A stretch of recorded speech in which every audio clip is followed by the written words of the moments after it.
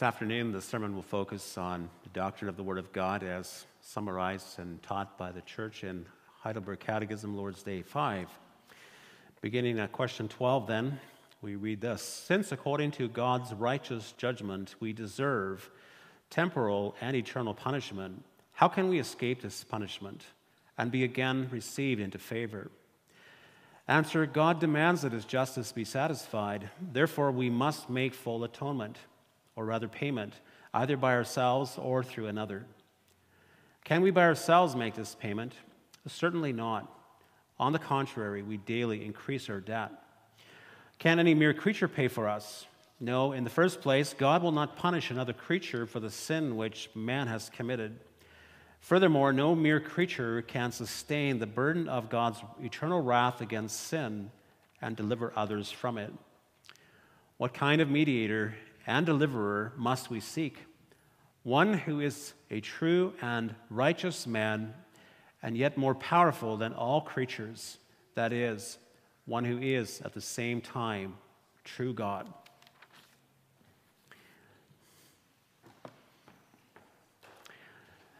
Dear congregation, brothers and sisters in the Lord, one of the great comforting truths of the Christian faith as taught in the Bible is that salvation is a free gift. Salvation is not something that we can ever earn. We cannot deserve it or have it as our reward. Salvation, the Bible teaches from beginning to end, is always a gift, and it's only a gift. It's not a gift with any conditions attached, it's just a gift. Many passages of the Bible bear this out. I think, for example, of the beautiful words of Isaiah 55, which pastors love to use as a call to worship.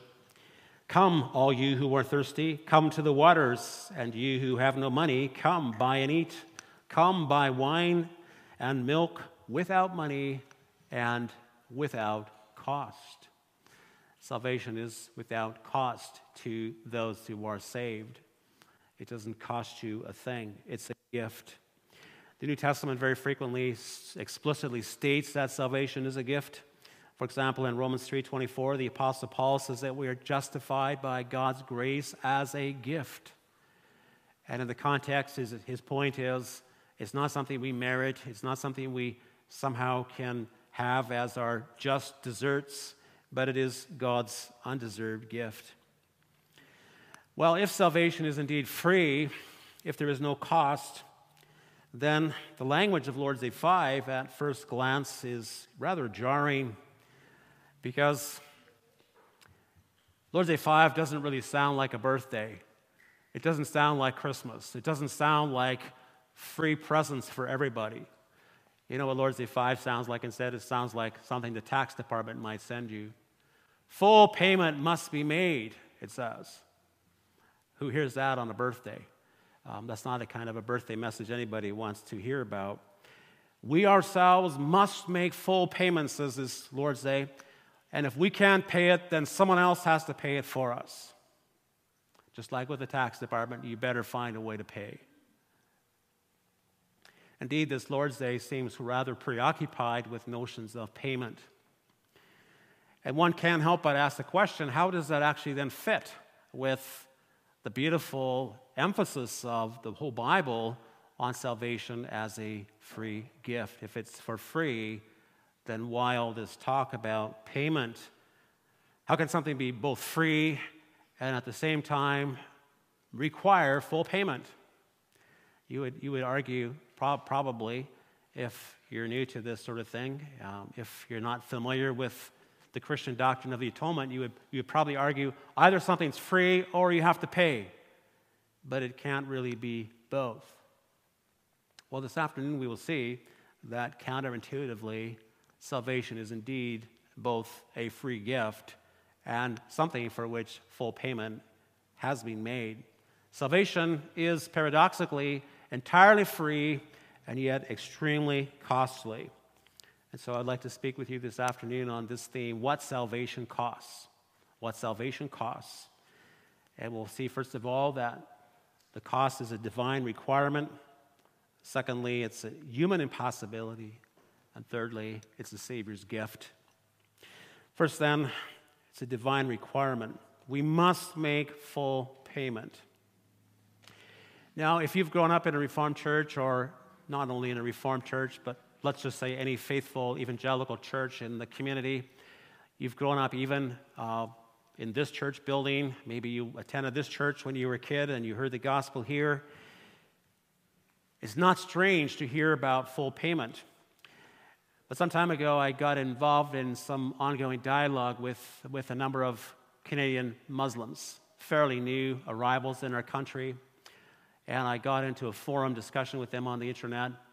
And before we knew what happened, we were talking about the cross and why the cross is so central to the Christian faith and why Islam doesn't have a cross, but instead has a sword as its ultimate symbol. Well, if you talk to anybody who's a faithful, devout Muslim for any length of time, you find out that they regard this notion of full payment having to be made as very strange. If you talk to a Muslim, he will tell you that in Islamic theology, there is no need for anyone to pay for the sin which you've committed. The only requirement for you to receive forgiveness from Allah is that you acknowledge your sin and confess it. And you ask Allah to take it away, and then it's taken away. And there's no need for anyone to pay anything. And it's quite a seductive thing to hear, because they will quickly say to you, look, when someone sins against you, and then they come to you and they say, look, I'm really sorry that I gossiped about you in the office. I'm really sorry I told false stories about you on the bus on the way to school. Will you forgive me? What do you say? Do you say, well, yeah, but you first have to pay? You first have to pay. You have to pay maybe a financial amount, or you have to go out and let me inflict some physical suffering on you. And once you've paid, then I will forgive you. Like, who thinks like that? That's not really how forgiveness works in our human relations. If someone sincerely comes to you and says sincerely, look, I sinned, I wronged you, will you forgive me? Then you say, hopefully, yes, I forgive you. I do forgive you. And I'm going to treat you now as though you never even did what you did.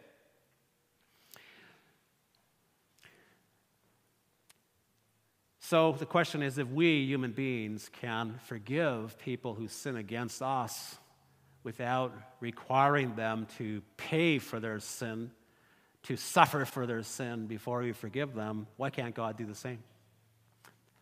If you ever get involved in discussions with Islamic people in your community, you're going to be dealing with that question. It's going to come up pretty quickly.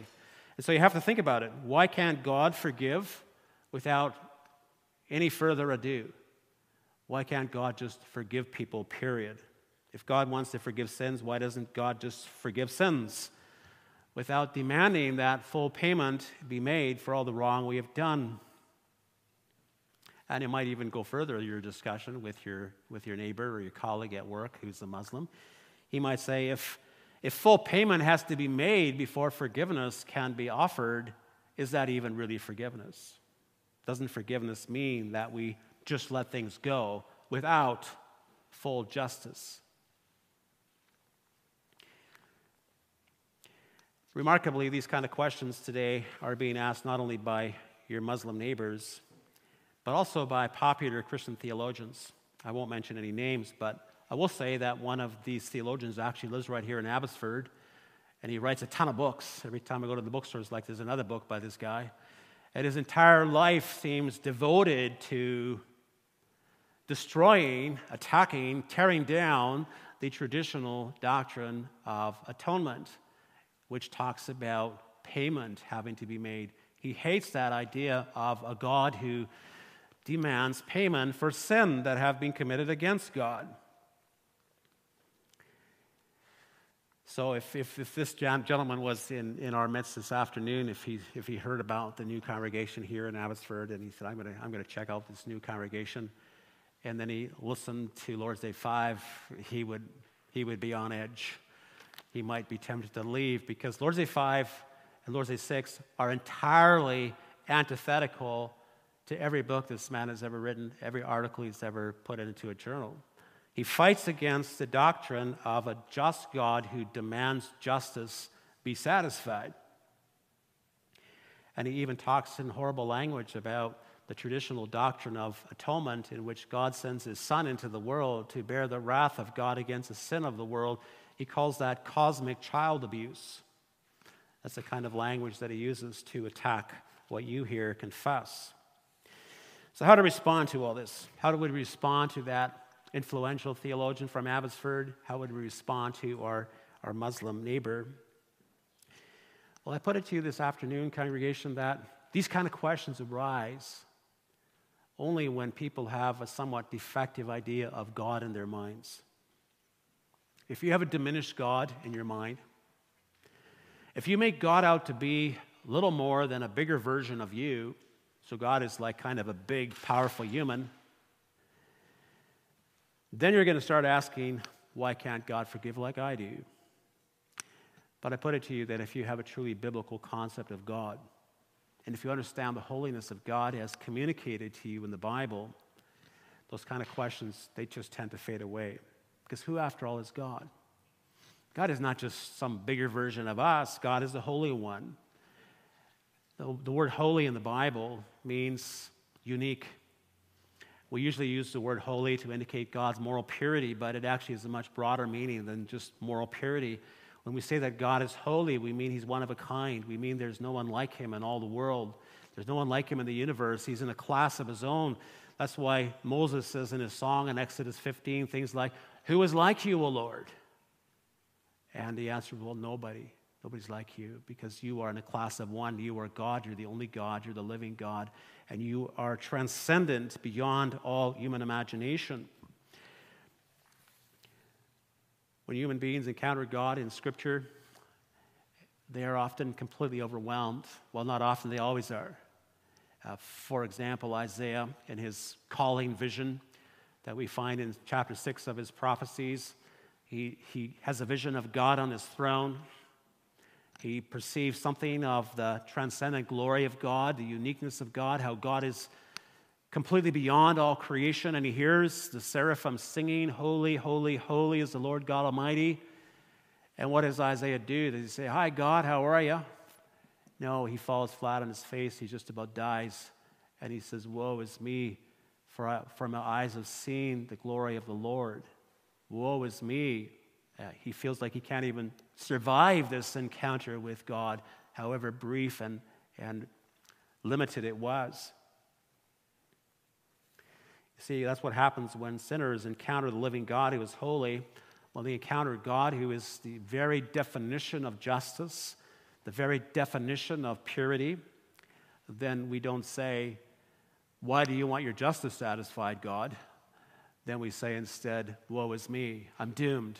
How can I survive this encounter with the living God?" And that's why it's a good thing that the Catechism here talks about sin as being committed against the most high majesty of God. That's actually Lord's Day 4, the last part of Lord's Day 4. God's justice requires that sin committed against the most high majesty of God. That's what you're doing when you're sinning. You're putting yourself up against the most high majesty of God. Even a little sin is you exerting your will over against the most high majesty of God. You see, at the heart of all sin is rebellion. Sin is not just like you, maybe on a typewriter or keyboard, and you hit the wrong key by accident. Well, sin is more sinister than that. Sin manifests you standing in opposition to the most high majesty of God. That's what you're doing. You're standing against the most high majesty of God. It's really a direct attack on God. When you sin, you're saying to God, "I wish you weren't God. I wish you weren't on the throne. I wish your law wasn't there. I wish I could just be whatever I want to be, whenever I want to be, and in whatever way I want to be." You see, the pride of humanity, the selfishness of our hearts, the anger, the greed, the lust, the lies, and the deceit, the coveting, the lack of thankfulness, the lack of contentment, the lack of generosity, all of these things, these constitute a direct attack on God. That's what they are in their essence. So the Bible says sin is lawlessness. If I may put it really crudely, sin is giving God the finger. That's what you're doing. You're declaring God to be irrelevant to you when you sin. You're saying, I don't care. I don't care that you're the king. I don't care that you're sovereign. I'm going to do it my way just because I want to. If for just a second, we could get into our minds a true picture of the awesome majesty, the burning purity, and the holiness of God, I don't think we would ever ask again, why doesn't God just let it all go? We would understand then what answer 12 says. Such a God who is holy, such a God who is the definition of justice, such a God who is the definition of moral purity, such a God demands that justice be satisfied. Of course God demands that. God can't stop being just. He can't stop being righteous. He can't stop being holy. He can't stop being pure. And at some level, humans understand this. We understand this even about earthly judges. Let's imagine that a person stood before an earthly judge. He had confessed earlier to serious crimes. Let's imagine the worst. He'd been on a rampage, stealing and hurting and even killing. And then he stood before the judge and he told the judge, I'm sorry. I really am. I'm sorry. I'm really sorry for all that I did. And the judge said, great, I'm so glad you're sorry. Be on your way. Would you admire a judge like that? Would everybody in Abbotsford be so happy that we had such wise judges who told hardened criminals who had done terrible things, be on your way. No further penalty, no further consequence. Just be on your way. The whole community would be in an uproar and everybody would be frustrated because justice wasn't being done. Justice wasn't being served. Justice wasn't being satisfied. And everybody would have the sense that there's something just really dreadful about this. So even when it comes to lesser crimes, we know that there should be consequences. If someone in your community shows disrespect for your community by disobeying all the traffic laws, he speeds, he ignores stop signs, he ignores stoplights, he passes in solid lines, he doesn't honor school zones and playground zones, he drives while he's impaired, and finally he's standing before the judge, finally. Who would be happy if the judge said, I can see that you're really sorry for everything you did, so I offer you an unconditional discharge. Well, I can tell you'd hear about it if judges did that, and they sometimes do, frankly, do that. And then you pretty soon see signs along the freeway that say things like, judges are part of the problem. You've all seen that sign out in Aldergrove, probably along the freeway at 264th Street. Somebody feels very strongly about this, that proper consequences aren't being applied. Justice is not being served.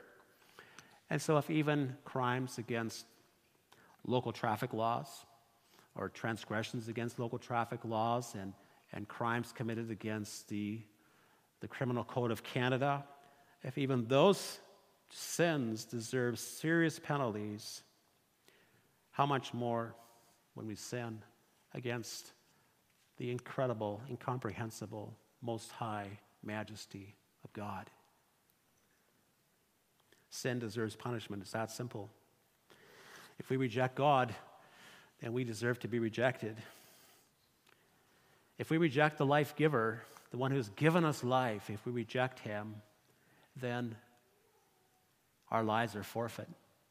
That would be justice.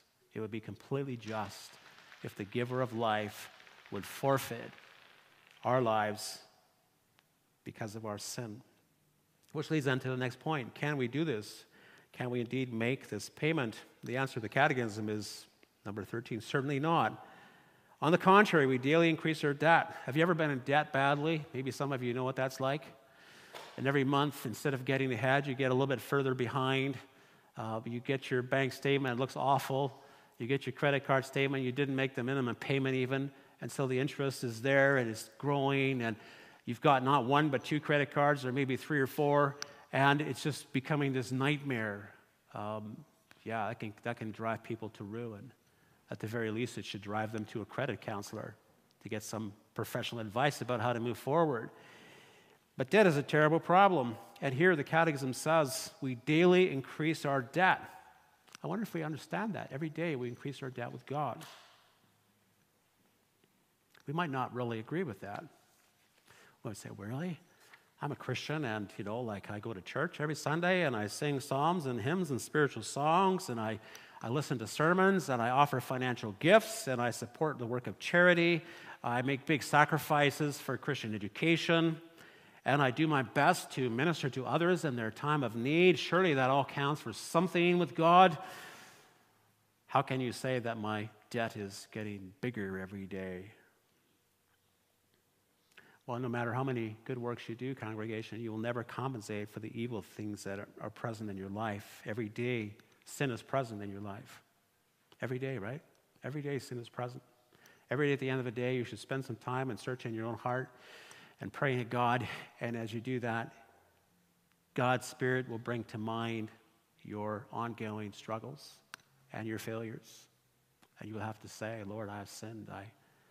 I did not offer to you perfect love today. I did not offer to my neighbor love in the same way that I love myself. Your debt gets bigger. If you want a really graphic visualization of this, you could go to a website called the National Debt Clock. The nationaldebtclock.org. Some of you have probably seen this debt clock. It's really freaky. Because it shows you our national debt as a country, the accumulative national debt. And it's like a speedometer or an odometer, and it just shows you how it's growing by the minute, by the hour, by the day. And it's absolutely staggering that the total debt of our country as of a couple of weeks ago for the first time passed $1 trillion. And then you watch the wheel spin, and it's getting bigger by the millions every day. Every few months, many billions of debt is added. Can you imagine how awful that is? Who's going to ever pay that? Who's ever going to pay that? What's going to happen when finally we have to face reality? We can't just push it down the road a little further anymore like we're trying to do. Well, then, economically speaking, all hell will break loose. That's what happens. So go and look at that little website and just visualize the national debt of our country. And then imagine yourself as a sinner. If you're trying to pay off your debt to God, what a hopeless business that would be. You're not paying off a penny. It's just getting bigger and bigger and bigger. If that's going to be your strategy, if you want to try pay off your debt with God, good luck with that. There's only one way you could ever become debt-free with God. Only one way. And you don't even want to think about it. The only way you could ever get debt-free with God is for you to pay the debt yourself. Experience in your own person the just penalty for your sin, the burning, fierce indignation of God against all sin. You'd have to absorb the wrath of God against all the sin you've ever committed in your entire life. Do you want to deal with that? Do you want to deal with the wrath of God against even one of your sins? Maybe you told a little lie, and you don't think it's a big lie. But then all of a sudden, you're in the presence of the God of all truth who hates all lies. And suddenly you realize that little tiny lie that you thought wasn't a big thing is actually a very big thing. That is totally offensive and disgusting to the living God who made heaven and earth. And all of a sudden you realize you're in trouble. And you've got a big debt to pay because God's wrath against your sin is fierce. He hates lies, can't bear them. He's opposed to them. He will punish them, even the little ones. Imagine if that's all we could say this afternoon. Go to God and deal with his wrath, deal with his justice. That would be a terrible message to come to church for. So let's go on quickly to the third point. Making full payment is a divine requirement. It's a human impossibility, but it is a Savior's gift. What you cannot pay, dear brothers and sisters, your Savior has paid. Forgiveness for you is free. It's unconditionally, absolutely free. It's a pure gift, but it's a pure gift because Jesus Christ has fully paid. Because Jesus Christ fully paid for your sin. Because he fully satisfied God's justice. Because he fully experienced the terrible, burning indignation of God against your sin. and absorbed it into his own being and dealt with it once and for all decisively, because Jesus Christ paid for your sin and for the sin of the world. You don't have to pay. It's like our Lord Jesus said in the text we read from Mark, the Son of Man came not to be served, but to serve and to give his life as a ransom for many. And what a ransom is? A ransom is what you pay to set someone free who's a slave or is in some type of economic bondage. So Jesus Christ saw you in bondage to sin. He saw you on your way to facing a holy God. He saw that you were doomed. And so he came to pay the ransom, to set you free from the just judgment of God.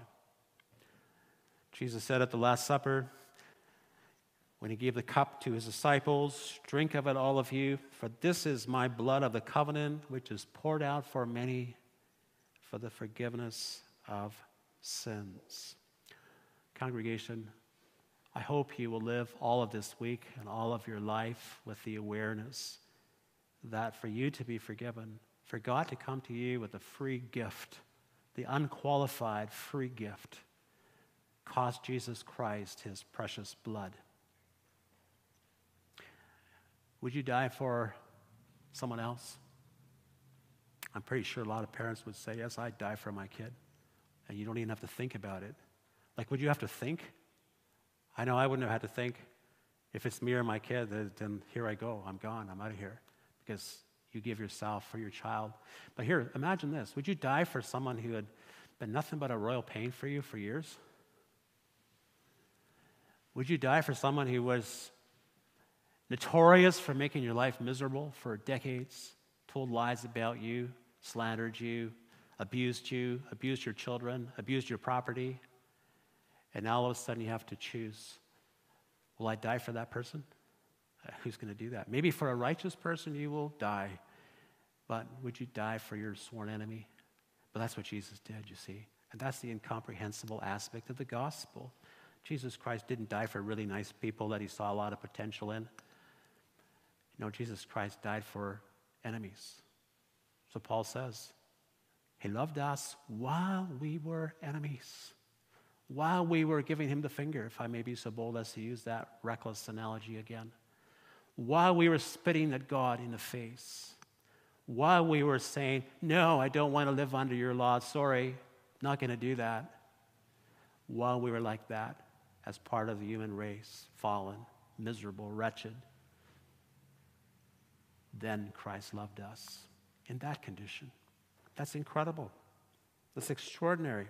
And if you actually believe that, it's going to put you on your knees. It's going to put you on your knees. It's going to change your life. Jesus suffered and died in our place as a suffering servant of the Lord, and so he made peace. He drank the cup of God's wrath so that you didn't have to. So many contemporary theologians, they continue to publish books, and they're all bent out of shape about the doctrine of the atonement that we find in Lord's Day 5. They heap scorn on this notion of full payment. They heap scorn on the idea of satisfaction of justice.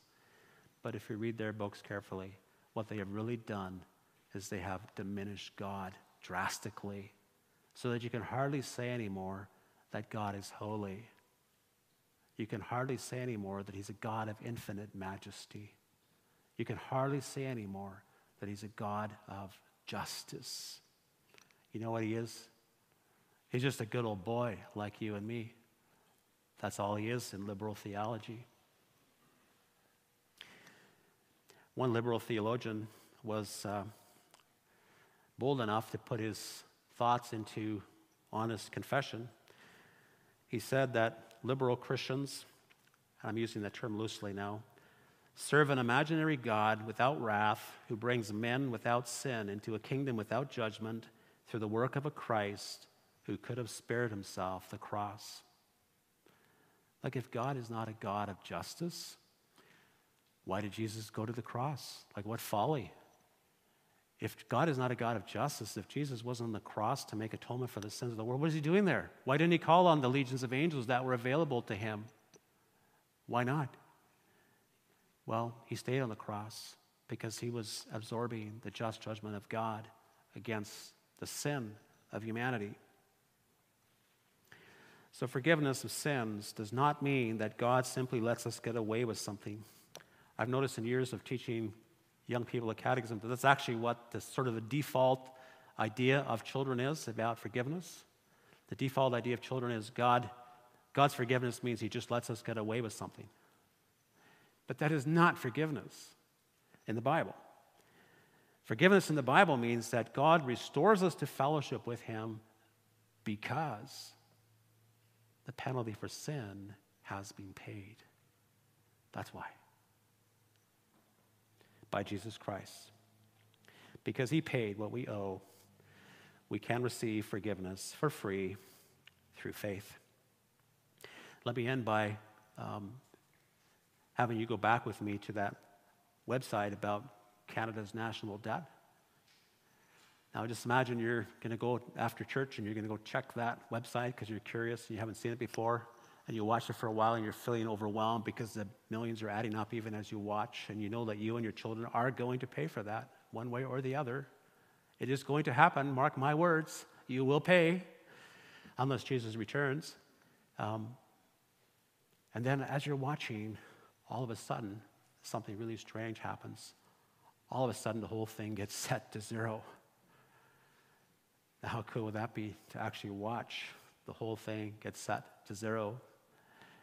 You know, I can tell you a story about a person who walked to the bank once because he was financially distressed, and he was going to go to the banker to appeal for mercy to the banker, an extension on his badly overdue loan payment. And he walked into the bank, sat down with whoever officer he was talking to there, financial officer, and he told the officer what his problem was and began into a little appeal for mercy. And the banker said, you know, this is really, really strange. He says, because someone just walked in here 10 minutes ago and paid off your loan. Now, this happened in the town of Carman, Manitoba. I heard this story from the person to whom it happened. He walked into the bank and his loan was gone. There was no debt left. And that's what you have, dear brothers and sisters, through faith in the Lord Jesus Christ. You have no debt left. Jesus Christ has paid your debt. He has satisfied God's justice. He's brought the number down to zero. And furthermore, there's no possibility of ever getting into debt again, because Christ has infinite credit of righteousness, and he will always be putting that into the account of those who believe in his name. And so go home with joy and celebrate in your homes and in all of your relationships the good news of God's free grace in Jesus Christ, our Lord. Amen.